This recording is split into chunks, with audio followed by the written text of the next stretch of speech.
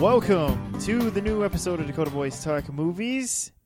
Today we will be finishing our kind of a look back, our three-part, our trilogy of sorts, I guess you could say, of going back 30 years, going back 20 years, and now going back 10 years to look at the movies that came out in each of those years. Just kind of, we just thought it'd be something to do while there's nothing really happening in theaters, right, Dakota?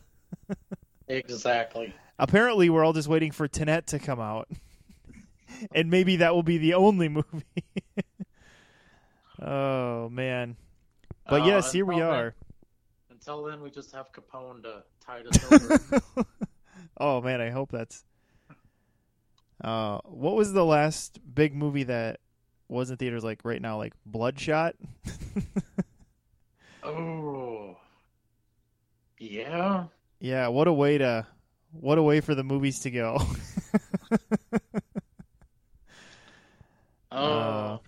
So far, I don't know. I think we could all just confidently say Sonic so far is still holding the title. Yeah, that's the safe one to say. Yeah, and we're all just waiting for Christopher Nolan to save us, which I'm sure he really enjoys that he's being looked to as a savior. I would imagine that's, he doesn't ever come across as too egomaniacal, but he's gotta love that a little bit, that he's the one everybody's looking to save cinema, because he always wants to come across as the classic auteur. And so he already sees himself as a savior of cinema, so it's only fitting. I feel like you just opened up Pandora's box. He's just sitting in his suit with a little sinister grin on his face. Oh man, it is interesting though how they've stayed pretty tight that it's coming out in July. I'm guessing that's more Warner Brothers' call than his call, right? Like, yeah. They're the money.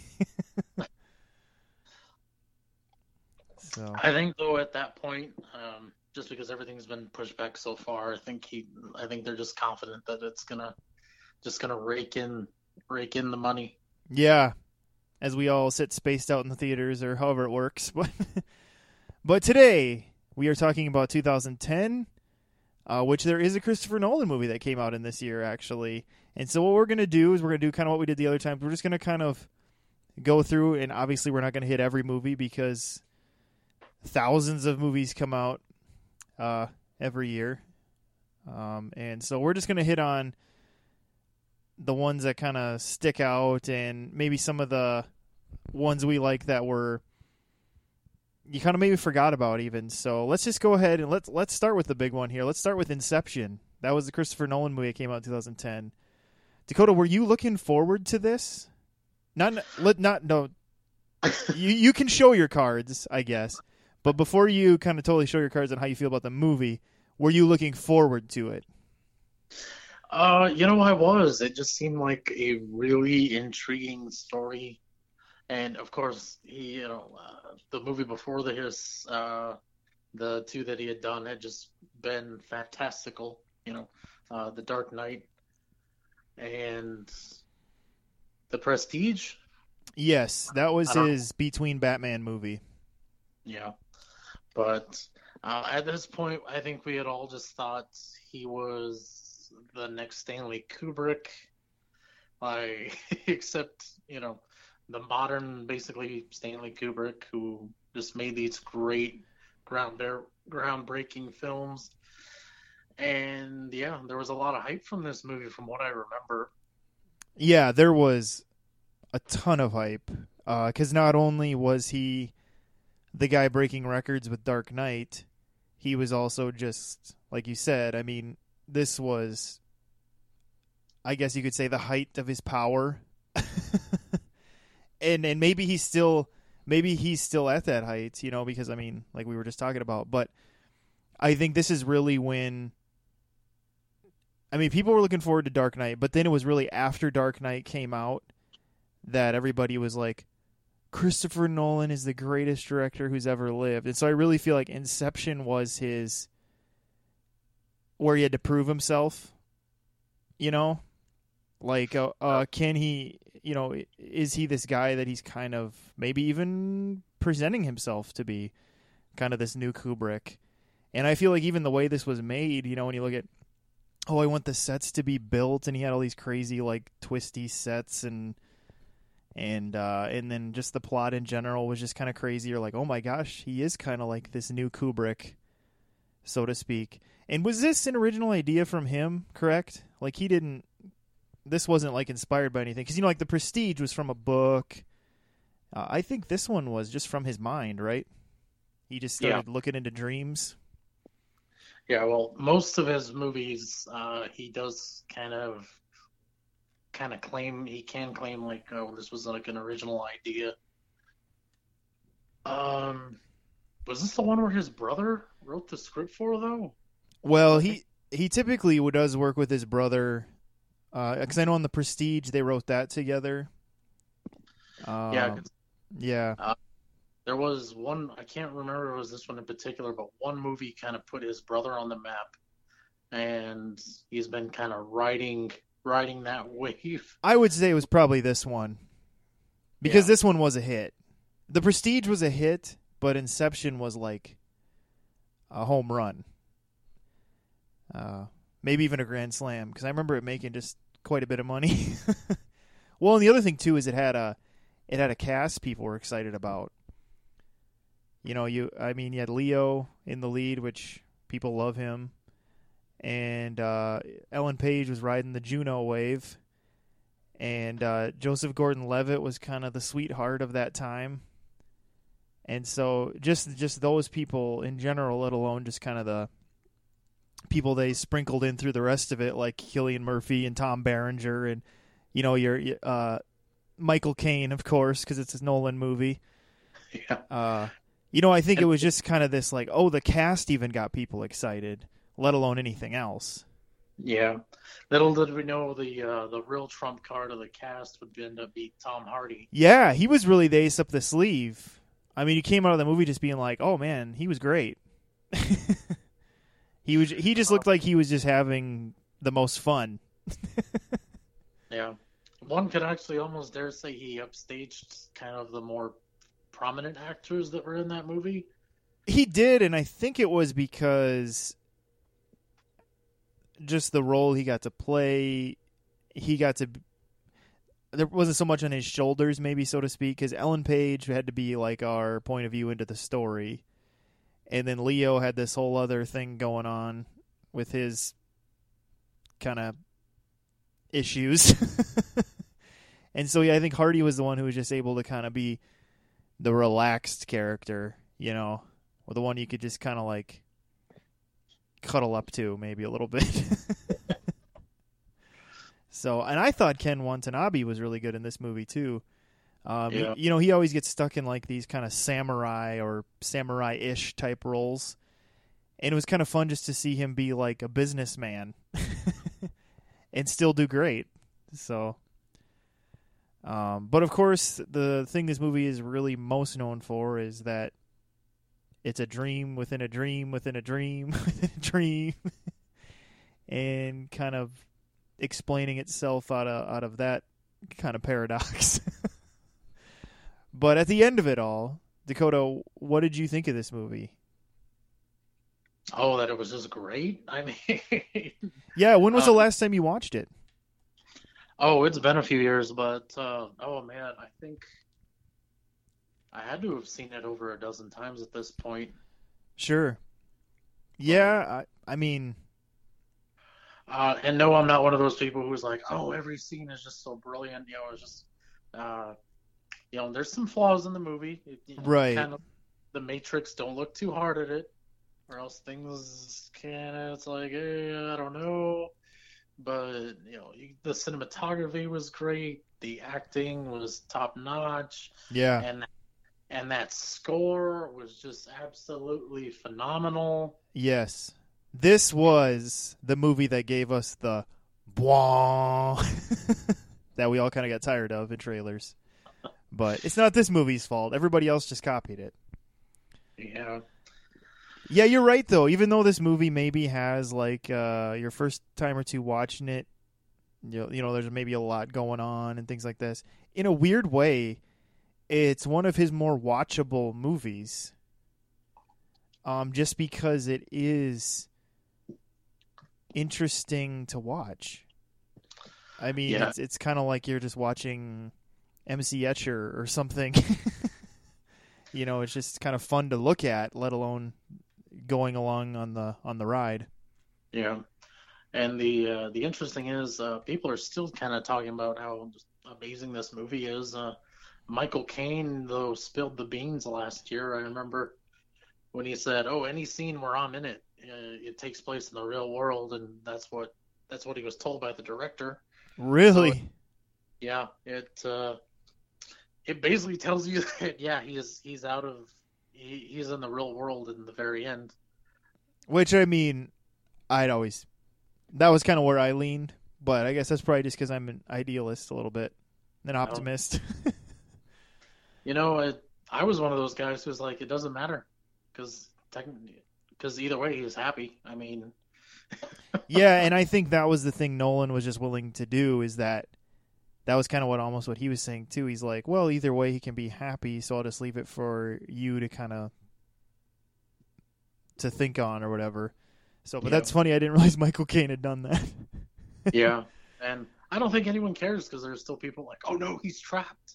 Yeah. It's like, well, he's trapped in a world of his own making, and it's kind of what he wants, if that's how you want to go. Well, it's like anything though. When people, they're just like, until Christopher Nolan comes to my house, sits down in my living room, looks me straight in the eye, and tells me, I'm never gonna believe it. So I mean, you're always gonna have that a little bit too. Yeah. But it just goes to show, like, the more passionate people are about something, I think it's kind of just goes to show how well made it was. Yeah, it was. Right. Yeah. Well, let's go ahead and take a huge left turn, just a huge one, and go right into everyone's real favorite movie that came out this year, The Last Airbender. Oh, good God. Now, do you feel, Dakota, that this movie is as unwatchable as people make it out to be? I wouldn't call it unwatchable. It's just I think the people that have deemed it that were just huge fans of the anime. Correct. And it's kind of just a blah movie. It's like, what is even going on here? That's at the end. That's kind of what I was left with. Yes. And that's the real thing, is that it is even that it's it's just like, it just kind of was a movie, and that's probably the biggest atrocity of it, because of the fact that it is based on one of the more celebrated animated series. Yeah. That it just kind of was like here it is. Yeah, what cracks me up is some people are still claiming the reason this movie sucks so much is because, the cast wasn't completely Asian. And it was kind of, M. Night Shyamalan, of all people, was kind of accused of being a racist. But it's like, they've asked Asian people, like, oh, does it bother you that these characters weren't Asian? They're just like, no, I'm okay with it. Which is funny, because he's Indian. Yeah. I guess anybody can be a racist, huh? Yeah, there was no Shyamalan getting off the Mayflower people. Yeah. When the Vikings when the Danes invaded England, there was no Shyamalan in the hustle, trying to either take some land or defend his land, Right. And I mean, anyone's capable of being a racist, but I think at the end of the day, it's just that Shyamalan just hired who he wanted to hire. Yeah. And I think what the real problem of this is, he didn't respect the source material. Sure. Yeah. Because that's the thing. It's like, when you're basing something off something, it's okay to change things, but it's just like, what are you even doing here? Why did you even do this is really the question. Yeah. He seemed to act like he cared about it, but it was almost like what some people's problem with J.J. Abrams' Star Trek is. It's like, the Trekkies are kind of like, why did they get a guy who doesn't even understand or love Star Trek to direct and do these movies? And I don't know, say what you will about the Star Trek, that's a whole other can of worms. But yeah, it's kind of weird because Shyamalan kind of claims that he likes and understands this because his kids liked it. And I've always been curious to be like, I'd like to pull his kids aside and just be like, did you like your dad's movie? Yeah, well, it's kind of there is kind of a side to that, though. It's like a parent's appreciation for something their kids love. They could have a completely different viewpoint of it than their children do. It's true. And his kids might have really bad taste because apparently Lady in the Water was based off of a story he told his kids. So who knows what's going on. But let's move on. Oh, sorry. Yeah. Sorry. Oh, yeah. We're getting bogged down. We can't do that. Yeah, we'll just keep going here. Here's one that I think is just a great treat from this year. Red. Yes. Which is an acronym. It's not the color, even though they use that color scheme. It stands for Retired Extremely Dangerous.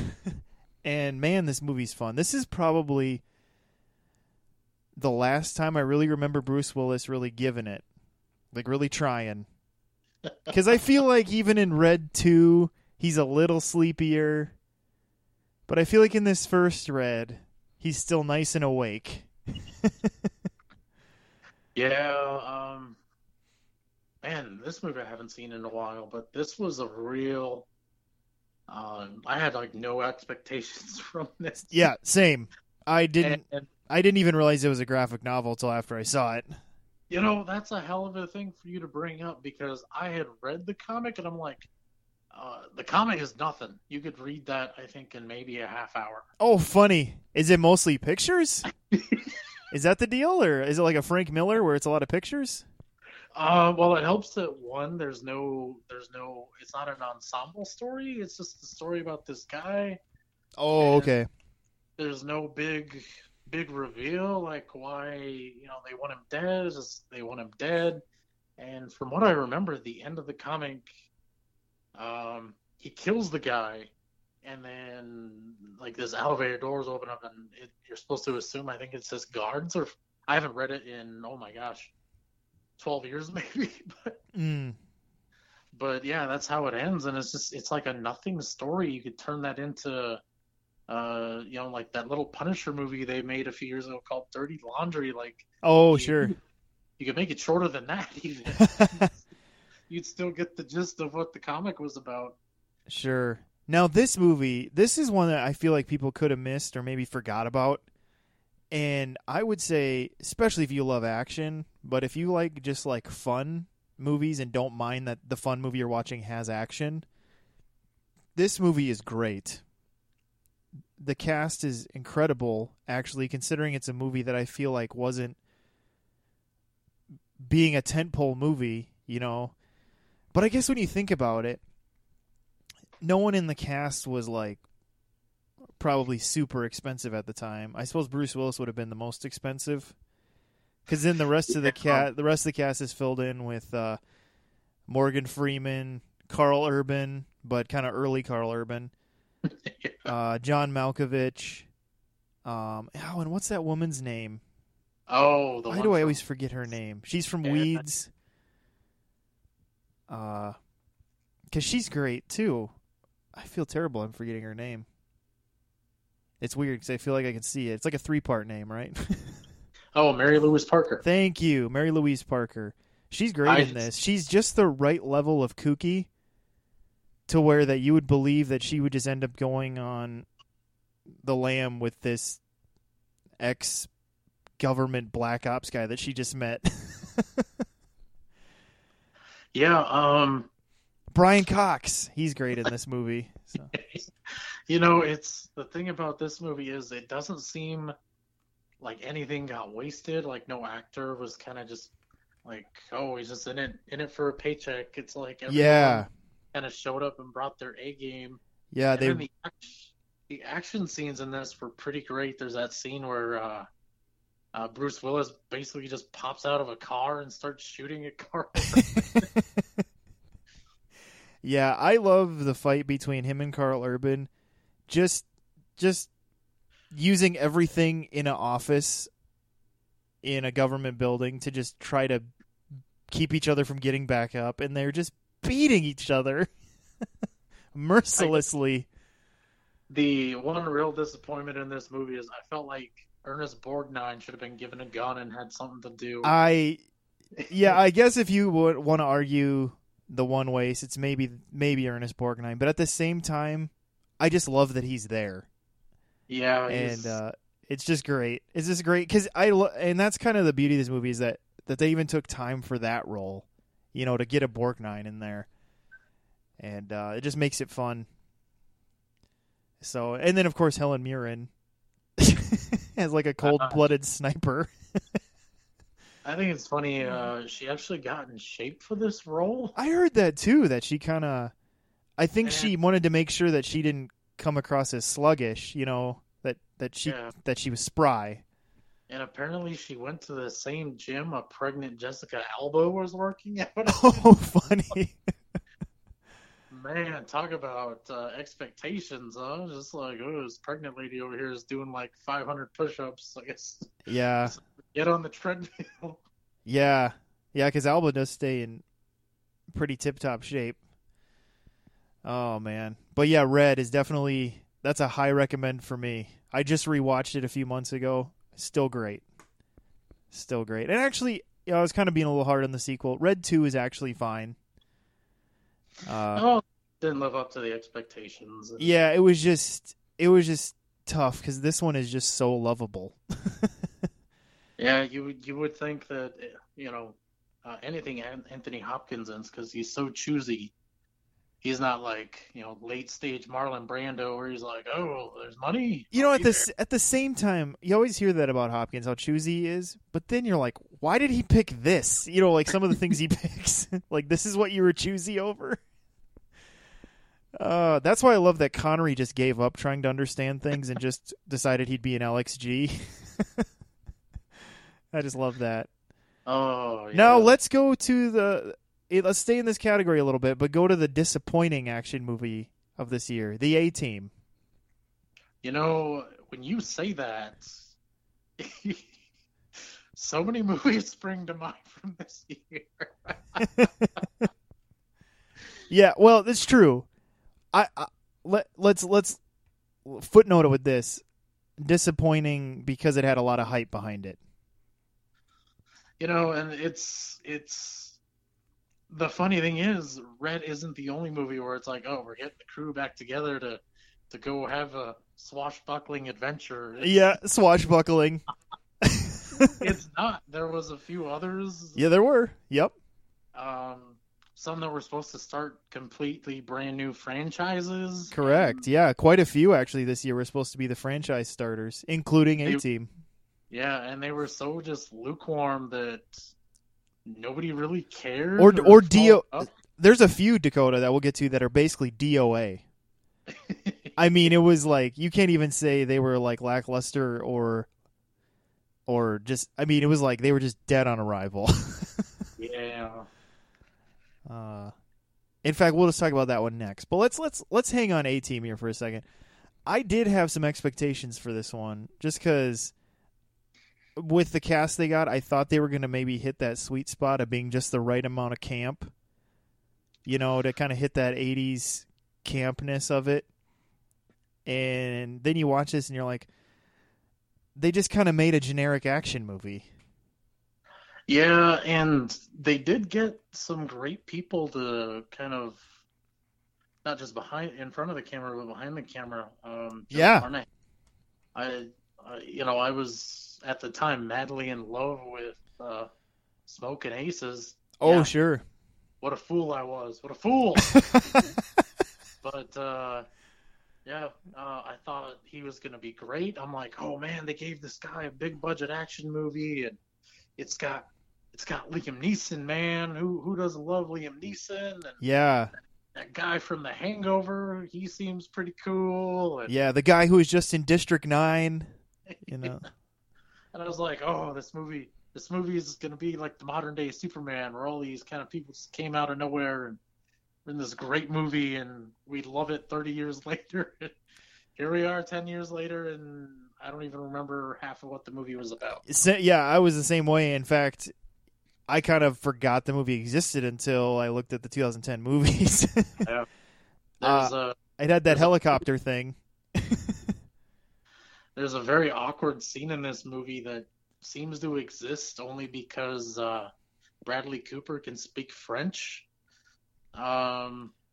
Just like, what? Would you just show up on set every day? Like, what do you guys feel like doing?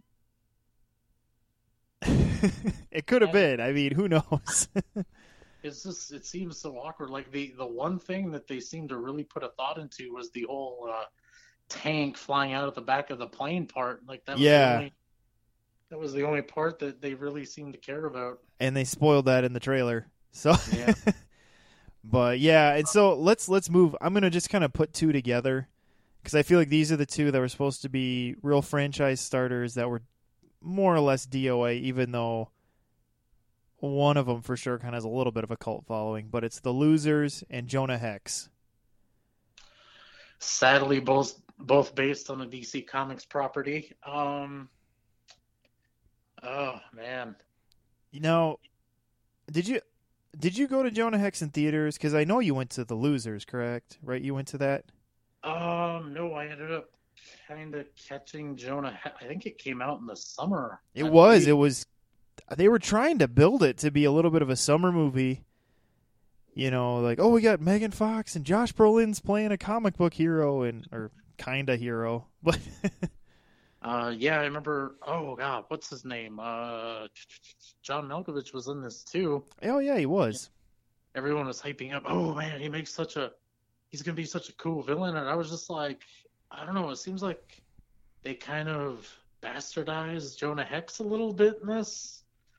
And then when I saw it, I was like, yeah, it is what I thought it was. Because I think I eventually watched it on Showtime.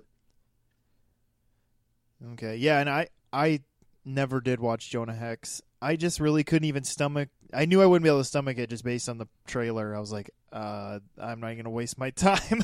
Yeah, that's the thing. It had a League of Extraordinary Gentlemen vibe to it that I didn't. But see, that should have worked on me though, because I'm a League of Extraordinary Gentlemen apologist. I still proselytize that movie. Well, So. that's the thing. They went half in to something like that, and it's like, if you go a little bit in, why don't you just go all the way? That's true. just embrace the absurdity. Don't just dip that toe, man. Just jump in. Don't just dip your toes in the water. Sean Connery's in there. Come in, the water's fine. Now, The Losers. Oh, The Losers. Did you like that at the time? Like, I have this vague memory that you kind of liked this movie. Or am I crazy? Well, here's the problem. I really like the comic, and maybe that's what I'm thinking. No, because I had the movie poster in my hanging up somewhere. Oh, okay. The movie poster was like a direct recreation of one of the comic book covers, and I thought it was a cool one. It's the one where all the guys are kind of standing in a circle looking down, and they're all holding guns except for Chris Evans' character. Oh, right. Yeah. And I had reservations, but the trailer just made it look like this was gonna be an action-packed thrill ride, kind of like the A-Team. And I was like, oh man, I really do like Jeffrey Dean Morgan. And of course, I think this was Idris Elba's like first big film debut, and I'm like, it was like finally about time. And I just really wanted to like it, but it's just, oh man, I don't know. It seemed lacking. Like, once again, they didn't go all into the craziness. They just, maybe this is the movie Joe Carnahan should have directed. Yeah. Yeah, interesting. Yeah, what if he would have done The Losers instead of A-Team? That would have been interesting. You gotta wonder, the studio, when they had The Losers like on their list of movies they wanted to make, you'd think he would have been a director on the short list just because of like having smoking aces and things under his belt. Yeah, because it was an ensemble movie, which there was a couple characters that I felt they were just kind of there, like they never really expanded on them. And I think Chris Evans' character they purposely made him funny to just kind of make up for the fact that he was a worthless character. And yeah, it's just I don't know. I really wanted to like it, but yeah, it just fell short of my expectations. And if when it was on FX, I would watch it. Yeah, and this But was kind of an early Zoe Saldana movie too, yeah, where she was in the top part of the cast anyway. She kind of showed up in Pirates of the Caribbean and kind of things like that. And I guess by this point she had a bigger role in Drumline, which was actually kind of a decent hit when it came out in the early 2000s. But this was kind of when she kind of started to shift gears, I feel, into kind of more being in action movies. yeah, because she was in Vantage Point, which really good movie. I don't think we ever talked about it though. No, and it is a good movie. You're right. And she plays a reporter. I think she's in it for like maybe 4 minutes. I honestly forgot she's in it, and I think you're right. It's because she does have kind of like a supporting role, I guess, so to speak. But I'm gonna kind of shift again. We're gonna go back here. We're gonna go into the family world a little bit. Tangled came out this year. This is, I think, still the highest budget Disney animated movie because of the fact that they had to rebrand it, really kind of redo it and rebrand it and all these things. Huh. I didn't. I guess I've never heard that the budget for it was so huge. Yeah, it was. Oh god, over 150 million, I think. Holy because cow. I know I had seen an early teaser at a different movie, like a year before, and it was just going to be called Rapunzel, and have more of the focus on Rapunzel, and I don't even think Flynn Rider was really as big of a deal. And then Princess and the Frog didn't do as well as they hoped. And so they decided they needed to make it a little more centric on Flynn Rider because of Princess and the Frog's maybe lack of success or what they were hoping it would kind of hit.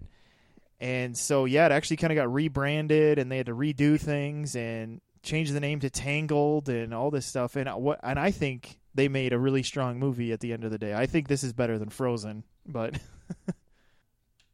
that's just my opinion. But now that you've completely riled everyone up, yeah, maybe not as many as you think. I'm gonna just come out and say this right now. I've seen this movie, and I have no recollection of half of it. I will give the movie this. There is one scene that was just so absolutely perfect that it kind of blows away a lot of Disney movies, as a scene where she breaks out into song and Flynn Rider's just like, what is she doing? And that I thought was just great, but the rest of the film is just kind of lost on me. Sure. Well, and yeah, you're not really the princess Disney animated movie target either. So, and you know something? I'm okay with that. Yeah, I mean, well, you should be. Let's go over to Scott Pilgrim versus the World. Oh, right. Now you're speaking my language. Kind of I don't know. This movie kind of had everybody, but it kind of had everybody before they were huge, like Brie Larson and Chris Evans and Brandon Routh was. I don't. Maybe the biggest he'll ever be was Superman Returns, though. I don't know. But it just kind of had. This was an Edgar Wright movie that it seems like people love more now than happened at the time. You know, that is so true because man, I went to see this 3 times in theaters. Really? Yeah, and it was mostly to drag people to because I want to say it came out during the fall or winter. I want to say maybe more fall, but yeah, it was like a really slow movie season, and me and some friends be sitting around like, oh, what do you want to do? It's like, well, I don't want to just sit here. Let's go do something. So I ended up dragging them to the theater to see it. And I think all except for one person didn't like it, and she was like, the part where the guy broke out in the song, I just like, what the hell was that? And Yeah. I was just like, yeah, I don't know, but most of the movie was pretty great. Visually, I thought it was just perfect. Edgar Wright's never really made a movie that's looked bad. All his movies have a very distinct visual look that's always interesting to look at. I still would be curious what his Ant-Man would look like if he would have continued on that path of making Ant-Man. Yeah. Just have been interesting, just because he has such a different eye than a lot of directors do. Yeah. And this was probably the movie that people really started to take real more notice of that. But I feel like just kind of the premise and trailers for this movie, people were probably like, what is even going on? This guy is fighting boyfriends, but in video game style. And I think it just was so confusing that people didn't know what to do with it. I mean, that's always going to be the gamble when you're doing something like this, where it was adapted from a comic book, and he was so in love with the kind of what they were doing that in certain scenes, he did try to mimic what was going on in the comic. Oh, okay. Yeah, but I remember the soundtrack for this movie being really popular with people too. Yeah. This is back when people were still buying CDs. I remember coming across a few in my friend zone, and I was like, "Well, that's cool." Yeah, you're right. This did have a. Yeah, the soundtrack was did really well on that one. Probably the last time Brie Larson ever sang on camera, like for a movie, Yeah, TV show. I always forget that she kind of had like a music career. That she kind of did that she was a pop singer for a while. Now she's just kind of known as this, Academy Award winning actress who's Captain Marvel and stuff, and you kind of forget that she was like a Hannah Montana for a while. Yes, the great value version of Hannah Montana, but Although I guess Zendaya was the same way too. I mean, she was a Disney star that had a singing career and did dancing, and so it's the way it goes, I guess. You got to start somewhere. Let's see here. The Town. yes, I was wondering when we were getting to this. I have mixed feelings about this movie. I It's good and then kind of ends up being a letdown by the end. That's all. That's what I'll say. Oh, well, please, Stephen, do explain. I just don't. It just kind of. I feel like I got bogged down in being too much of the love story by the end. That I just kind of lost it. It just felt like the intensity got lost, like the tension got lost. Because by the end, it just tried to be like a sweet love story. And I guess that was the way the movie was always going when you think about it. But it was just like, I don't know, it just kind of took the steam out of it for me, I guess, so to speak. Just kind of the way it all kind of culminated by the end. Yeah, but It's pretty loved. I mean, yeah, personally, this is kind of one of my more beloved movies because this is like the last movie I saw with a friend, and then I never saw her again. So it's kind of oh, And well, we spent like 2 hours talking about how much we love this movie. And I don't love it because of that. It's just, there was the action I love. It had some really dramatic parts that I thought were great. But yes, the John, I was never a John Hamm fan, but he was great playing the kind of jerk FBI agent. Yeah, he's really good at being a jerk. But you just reminded me of something. He was actually supposed to be the Batman in Batman v Superman, apparently. Oh, really?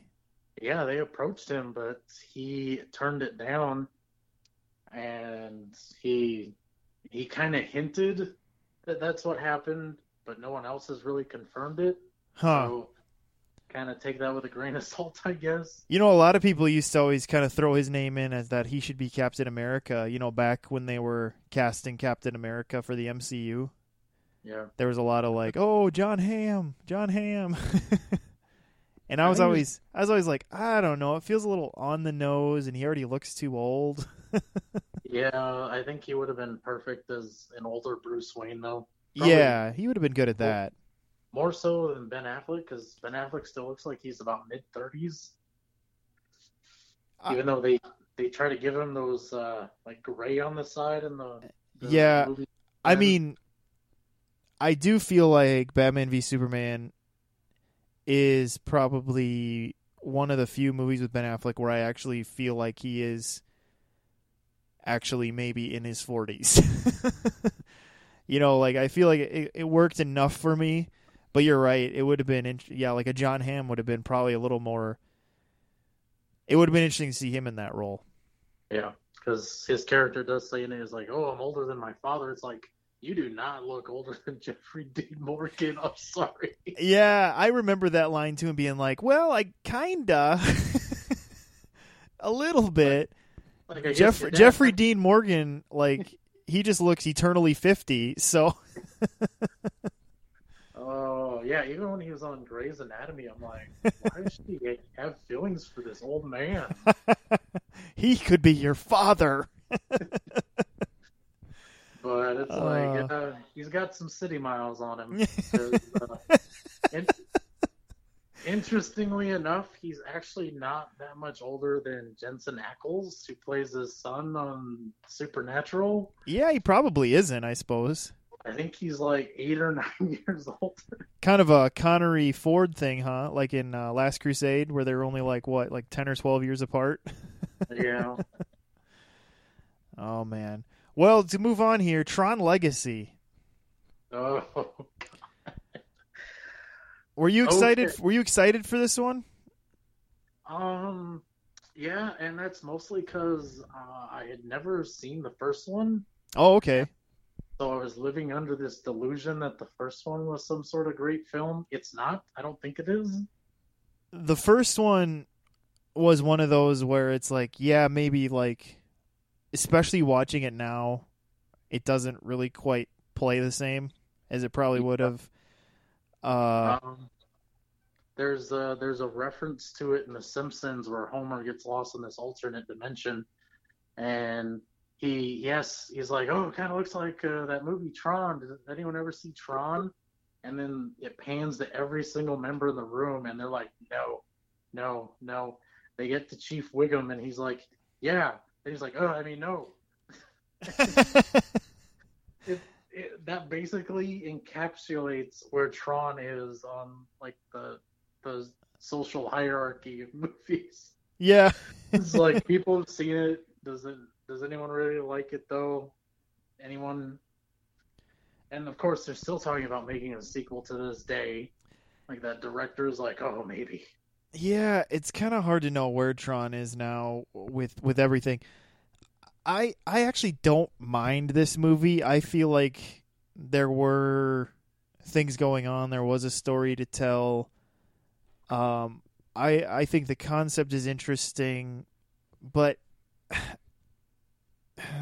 I don't know if another one would work. I just think it's probably good to just let it go and let the people who love it, and just let it be done is probably a better way to go.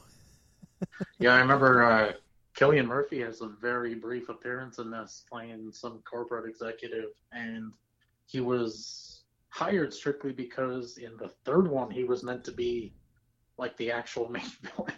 Oh, So, okay, that makes sense. so Sure. we'll never. That's if anyone's ever watched this movie, hey, like that's Cillian Murphy. Yeah, Well, that's why he was in that movie. So in the third one, he would have been the big bad. I do. Yeah, I did know that Kaczynski had plans to make another one. That Joseph Kaczynski who did this one, but then Oblivion didn't do very well, which was which he got money for his original concept with Tom Cruise. And then I don't know what he's up to now. That director, has he done anything since Oblivion? Oh, I would have to look. I'm But sure he has, but it's just a matter of yeah, you know anything of note, I guess. Yeah, so Tron. I always just found it interesting that Tron, especially the original, I'm still just fascinated that Disney financed and made that. Because really, that's probably the most fascinating thing to it about me too. Is like, man, it's interesting that Disney got behind that, but Disney, I think they were still trying to like follow that Walt legacy, like Walt the man, of just like let's break new ground, And I think they felt like Tron was going to be like this next groundbreaker, which yeah. it wasn't. It wasn't.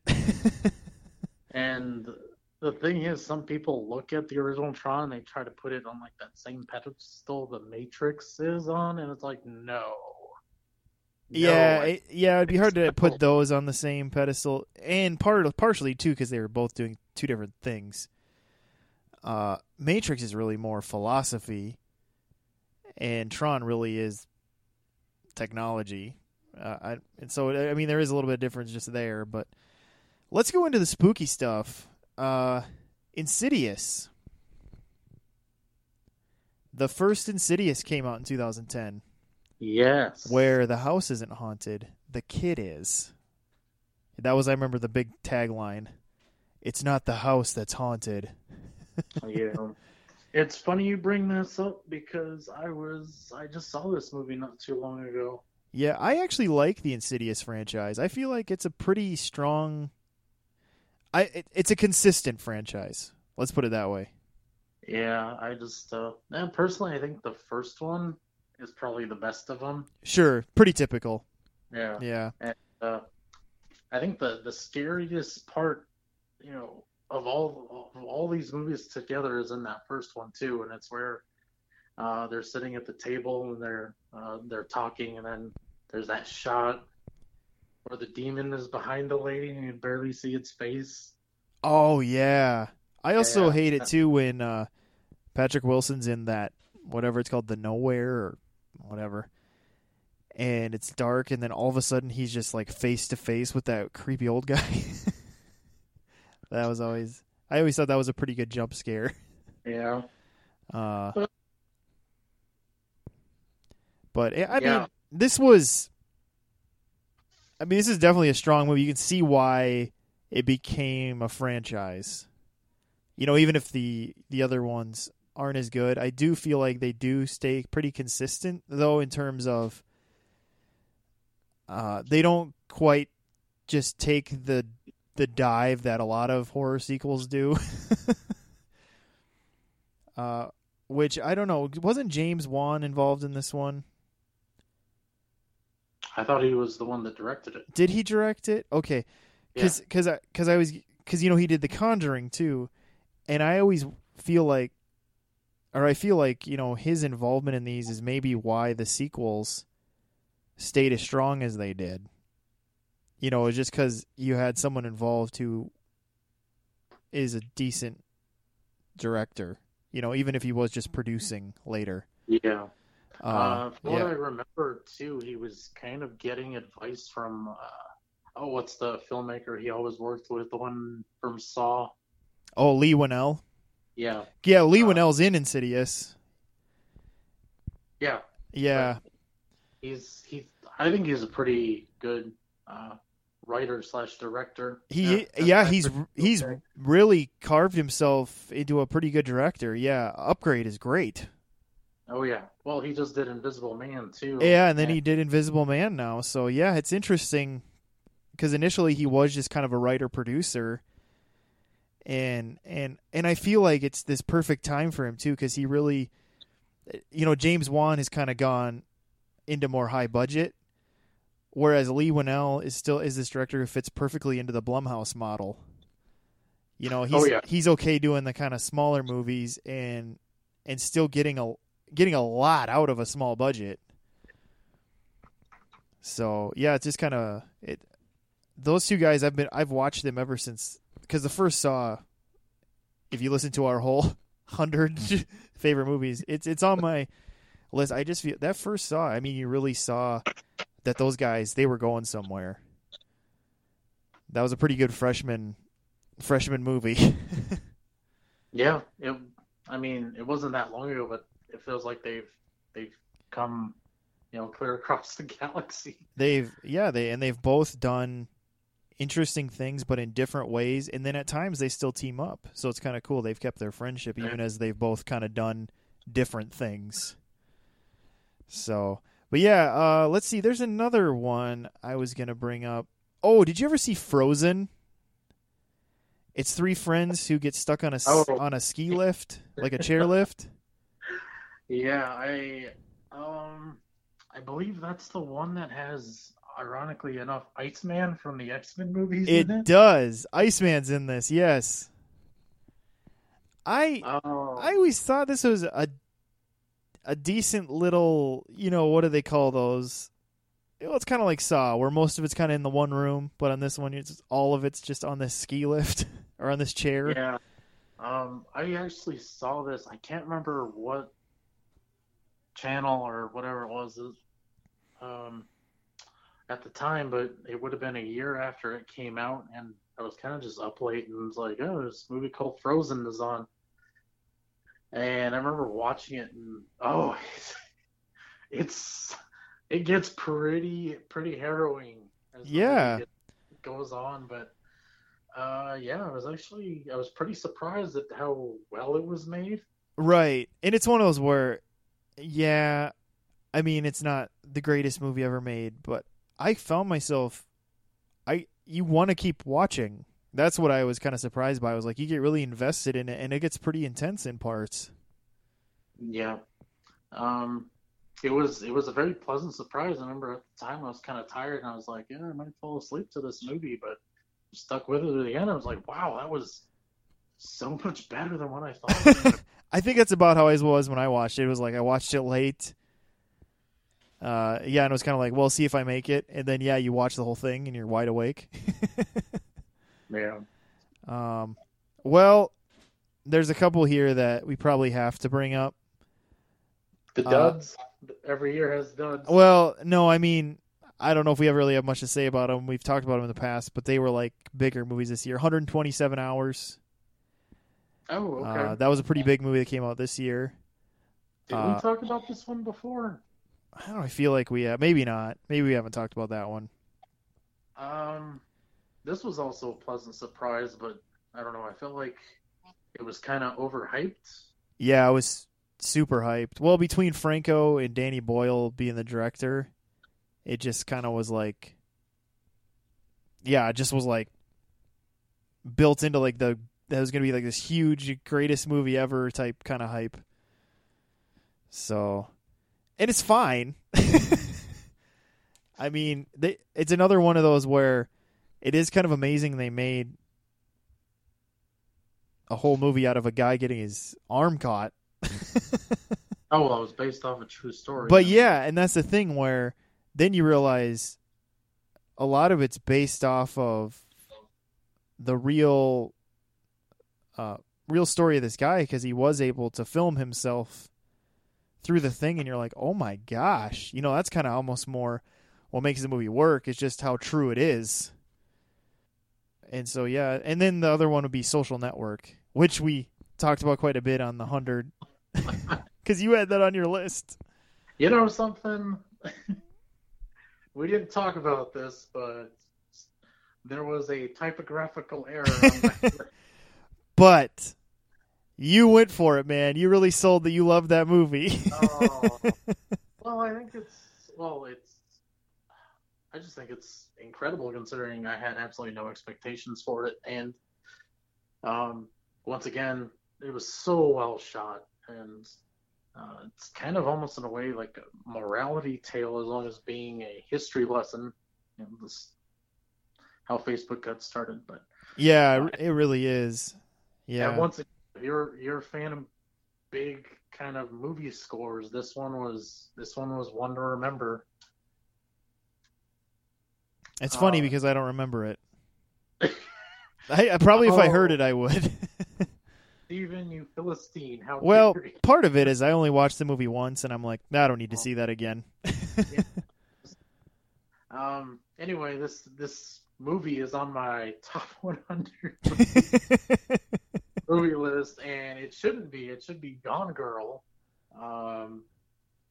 Yeah. Once again, typographical error on my part. I feel like maybe we should just record that whole list. We're going to do the whole 4 hours again. Yep. Let's see. We had the remake of Clash of the Titans came out in 2010. Not a very good movie. Then you had a. Did you just say pretty good? No. Oh. No, I didn't. I don't know what I said actually, but I did. If I said pretty good, I didn't mean to because it isn't. Once again, my God, was this like the beginning of the end for Liam Neeson? Because this was one of his movies too. Yeah, and it was probably more or less the end for Louis Leterrier. Oh no, it wasn't because he had Now You See Me after this, which he claims they're still making a third one. So, there you go. Well, what did he do recently? It was something on Netflix. Oh, gal, you're right. Mostly I remember it because someone asked him about, you made the Incredible Hulk, and he was like, he just kind of weird his eyes and is like, yes, I made that movie. Yeah. I don't remember. You're right, though. There was something that he did do for Netflix, or it's on Netflix or whatever. Oh, am I thinking The Dark Crystal, the prequel? Yes. Those that limited series or whatever they did. Yeah. He was the director of all of them, I think, all 8 parts. Yeah, which doesn't seem like something he would do, but he did a great job. I actually really liked that show. He's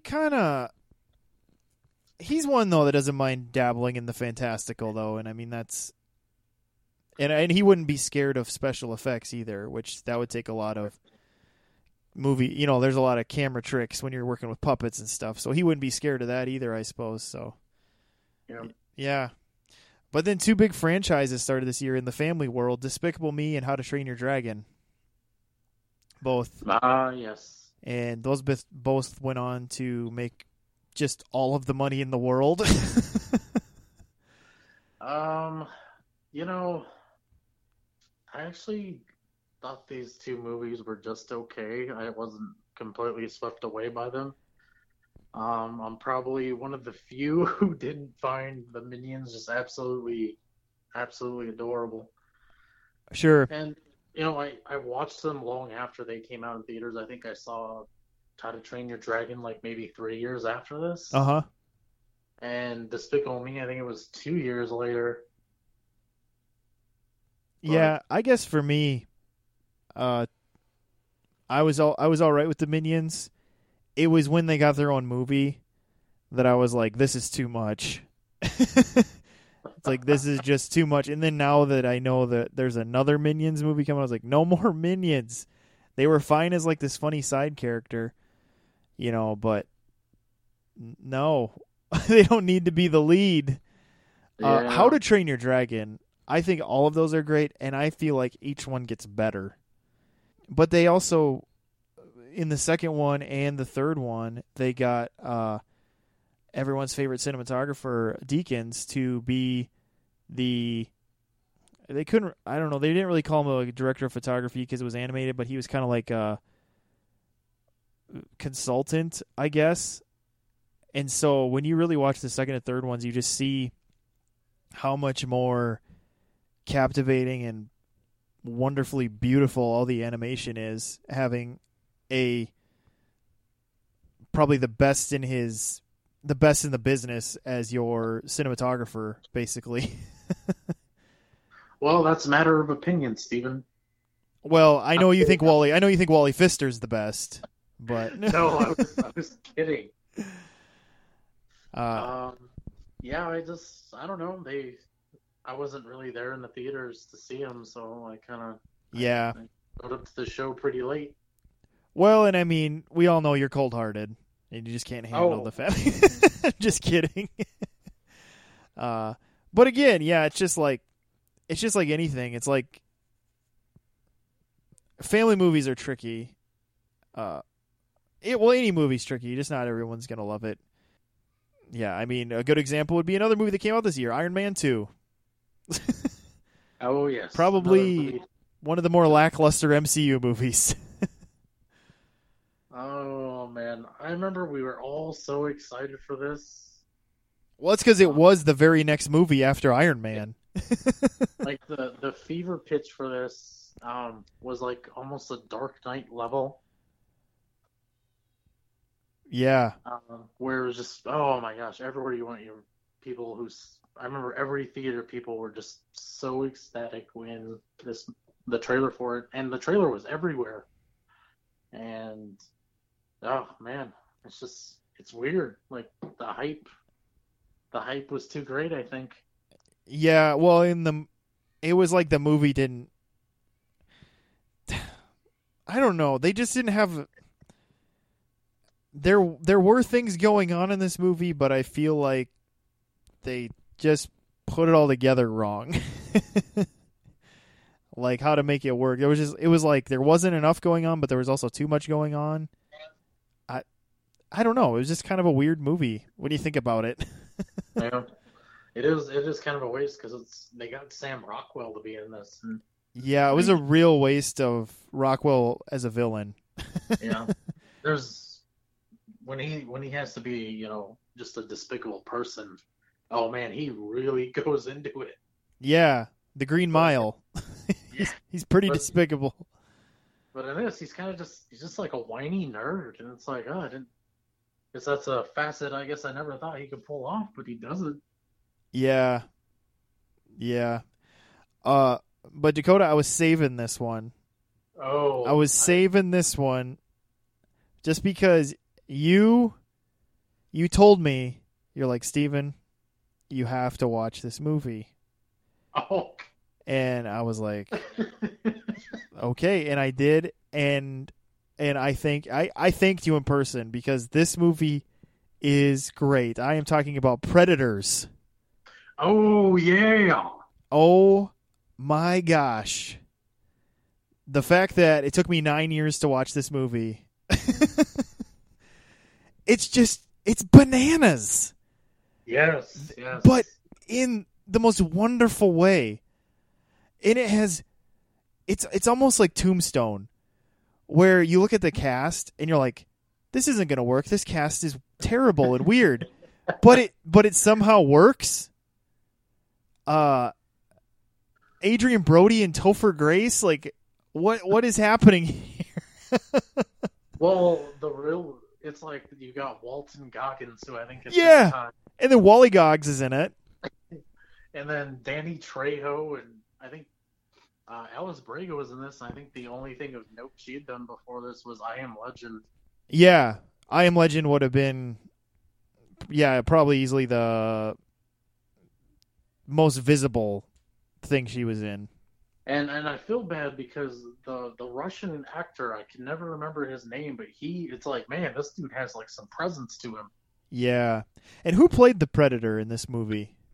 Oh God. Is it the same one who played the Predator in the new one, The Predator? Or was it a different guy in this one? Can't remember.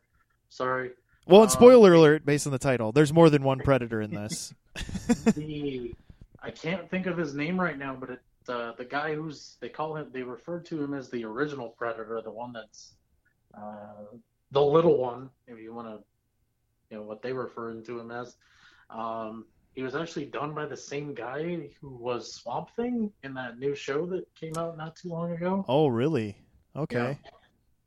So, very physically imposing guy, Yeah. but yeah, uh, apparently he works best covered under like 1,000 pounds of makeup. Apparently. Yeah. But this movie, I mean, to put the cards out there, it's obviously extremely violent. But Yes. it opens up the Predator world a lot. Just in getting to see more about their culture and just the way they kind of brought you into the story in this, being on another planet and things like that. It was just, I don't know, the whole premise and the way they played it all out is just, it's a great action movie. And gal, Robert Rodriguez, he just produced this, correct? Didn't he just produce it? Yeah, and I think I can't remember who wrote it, but he was kind of there on set as the guiding hand for the director. Okay. Yeah. Trying to think here, and because he was in love with the original Predator, like most normal people. Right. Yeah, and that's the thing. I think you just feel, this just feels like a new story, but also a love letter to the first one. It's almost what I think people thought The Predator was going to be Oh, because of Shane Black being involved, but I would just tell people, just watch this one. I mean, and you'll be good. what sucks though is this movie was so under the radar. I think with people Right. like even like you with fans of the original one, I think they kind of just dismissed this. And Yeah, I'm blaming that on the Alien vs Predator franchise that kind of just imploded. you're right. Because for me, it was twofold. I had really just lost all taste and respect for Robert Rodriguez, and AVP just kind of burned me out. Both Alien versus Predator just kind of burned me out, and I'm just like, I can't do this. Between Robert Rodriguez disappointing me too many times and the Alien versus Predators, I'm like, I'm out. And then you just kind of forget it happened, and I think a lot of people did. So, yeah, I think what are our two big ones we're reminding people of? I would say so far, Red and Predators would be two that either maybe forgot about them or you never watched them, and they're both really good. Yeah. As long as you're okay with the genres they're in. I mean, obviously Predators is not everybody's cup of tea. Yeah. Like if you were taking out a girl who's like she loved The Notebook, I'd be like, don't take her to see Predators. Right. Or the most hardcore movie she's ever seen is like The Avengers or something. I'm basically thinking of my wife. My wife would hate this movie. She wouldn't even watch the first 5 minutes of this movie. It'd just be too much. Yeah. So. And it's funny too because this movie's set up in a way where kind of like Robert Rodriguez did with Battle Angel Alita. There's so many sequel ideas. Like if you just look, they're just ideas littered all over this movie, and it just didn't do well enough that we're probably never gonna see anything related to this movie in another movie at all. Let's see. There was a couple others I wanted to bring up here. Let me just look over. Oh, here's one. Here's kind of a under the radar one I wanted to bring up too. It was a Mel Gibson starring movie called Edge of Darkness. Solid little action movie where he basically goes on revenge for the murder of his daughter. With a supporting performance by Ray Winstone. Ray Winstone in this movie also. Is this the one where it's kind of implied? No, but not directly implied. No, this isn't the fake sequel to Payback. Is that what you're thinking of? I was one of the movies he was in. It's kind of implied that he was his character from the Lethal Weapon movies because he's living in a trailer and it's kind of implied that he has like a military background and he was involved in all this stuff. No, because there is a little bit newer than this even movie that he did that's called, what is it called? Bloodfather? Where I think that's the movie you're thinking of, where he Okay. lives in a trailer, and it's kind of it. If you watch the trailers for Edge of Darkness and Bloodfather, they feel really similar, but they're quite a bit different when you actually watch Yeah, them. this one I actually skipped. It felt like, another movie where they were trying to cash in on the people who were fans of Taken. Yeah, and that I think that's what kind of hurt the movie. People thought it felt too much like Taken / people were still trying to decide if they liked Mel Gibson again. But Martin Campbell actually directed Edge of Darkness, Oh, really? which I think helps. And God, I think it was written by like William Monahan, which maybe doesn't mean much to a lot of people, but he's written things of note. I'll just put it that way. Like he worked on like The Departed, things like that. He had helped with the screenplay of. Yeah, Martin Campbell, though, I've pretty much almost loved everything he's done. Yeah, and so I mean, it's not a mind blowing movie, but it's definitely I think worth a watch if you're into that type of movie. And then another one that I had. Let me see if I can. I gotta look over. Man, I was thinking there was another one I was thinking of. Oh, an animated one that came out this year. Batman Under the Red Hood, Oh, yes. which is an excellent DC animated movie. Probably one of the best, if not the best. Yeah. I know I brought up Jensen Ackles' name earlier. He did the voice of the Red Hood in this, and I know. Oh, I don't know if this is actually true or not, but supposedly he's lobbied like people at Warner Brothers, like, hey, if you guys ever need a Red Hood, I'm available. That's great. Yeah. But yeah, I mean, this is one where if even if you're not a big animated movie fan, this isn't much of an investment. It's like 70 minutes or something. Maybe 75 or something. And it's a really, really good story. Taking place in the Batman world. And it's kind of worth seeking out. It's probably a cheap rental now at this point, I would assume. Even. Yeah. All those movies used to pretty much be on Netflix, but I don't know if that's still the case anymore. Yeah. Probably not anymore with the whole DC Universe thing. You're right, though. I think that's how I originally saw it, was on Netflix, now that you say that. Yeah. Bruce Greenwood did a really good job. He's the voice of Batman in this. He did a really, really good job. Yeah. Well, and to name drop again, because that's what we're good at here at the Dakota Boys, I think Andrea Romano did the voice directing for this, which she does for a lot of the WB animation, even going back to like Animaniacs and the original Batman the Animated Series. And I feel like she always does a really good job of getting great performances out of the actors they get for these. The DC animated movies, most of them are at least good, if not great.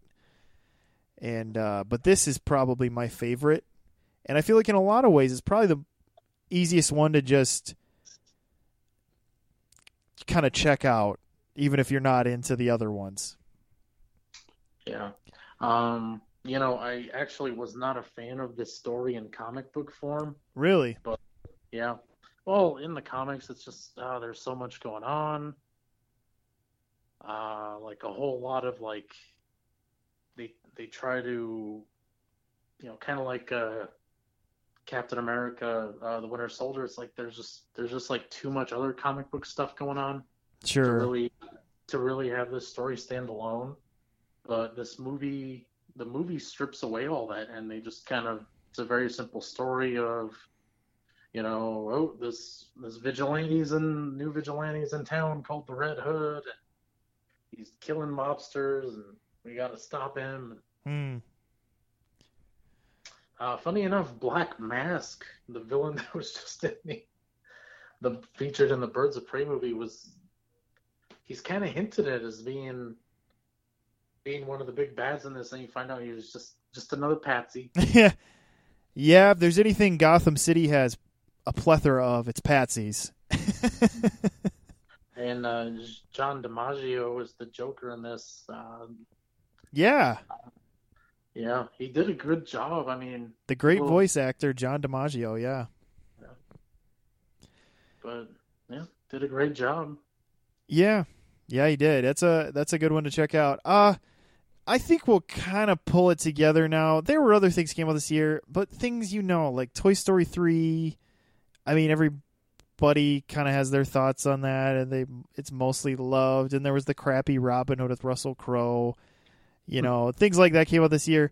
But I feel like we did a pretty good job just touching on kind of things kind of all over the place and maybe reaching in, finding some that were forgotten about or even talking about ones that maybe it's good they're forgotten, and maybe we should apologize for bringing them back up.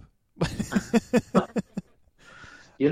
haven't thought of that Russell Crowe Batman movie since I saw it. Oh, you mean Robin Hood? Yeah. Oh, my it's gosh, I said Batman. My gosh. it's just it's bad and it's sad, and it's such a waste of not even just Russell Crowe and Cate Blanchett, but of Oscar Isaac. It's like you give him such a meaty role, and then he just has nothing to do in the movie. Well, it's tough too because it's like this was a Ridley Scott movie. It's like where did he go wrong? Is that an example of what's that word? Hubris? Like, yeah, it's like Russell. Okay, because it's kind of isn't it kind of the same thing that happened with what was that, Gods and Kings or whatever, that Moses movie he made, where it was just like he was just trying so hard that it just, or I don't know. He's trying so hard to make some sort of epic that he forgot about character, because it feels like with those movies you don't care about anybody. I love nearly all Robin Hood stories in one way or another for some reason. It's like I didn't care about anybody in this one. Not one. Yeah, it's they got Danny Houston to be Richard the Lionheart. And oh my gosh, I forgot about that. Yeah. And I remember I really like him as an actor, but in this movie it's like everything just seemed like a waste. Yeah, that's what I'm saying. They just wasted so much talent. Max von Sydow, I think, was the father, if I believe right. Yes. This movie never went anywhere. It was supposed to be Robin Hood Begins, and it's just yeah, Sherwood Origins, Robin Hood. Yeah, and it was one of those where I think it just made its money back. Like, it wasn't even necessarily like a flop, but because it cost like $135 million to make this. No, man. And it made like a little over $300 million at the box office. But once you figure in advertising, which it did get advertised, and everybody maybe took home a few extra bucks for coffee or something, but it probably didn't make, and obviously nobody cared audience or critic wise either, so it just kind of stopped with this. So, but yeah, let's go ahead and kind of bring this to a close. I feel like we got to touch on a lot of movies. We saw the highs of Inception, and we brought up some kind of cool forgotten ones like Red, or even Batman Under the Red Hood. And this was actually a good year for movies. There's a lot going on. Yeah. Because I mean, there's a ton we didn't talk about, obviously, but this is one of those things where it was just kind of fun to go back and just kind of do a nice little scoop here into some of the movies. So yeah, so we'll kind of close it off here. We've hit we don't want to go too long here. I think we're getting already well over an hour. So, but we appreciate you listening because we love talking about movies, especially. And it was a lot of fun to just kind of go back and do this. And we hope you did, and that you, if you haven't, that you subscribe to us in all the different places we're in, which is YouTube, iTunes, any other podcast thing. We try to make it accessible to any way you could possibly listen. And then Dakota and I have probably way too much fun just posting dumb movie related things on our Facebook page. So you should definitely like us there, because that's where you'll find updates on the show, and then just whatever random movie trivia or movie humor Dakota and I find to share on there. So definitely take advantage of those things. And thank you for listening to this episode on 2010. This is Steven. This is Dakota. We'll catch you next time.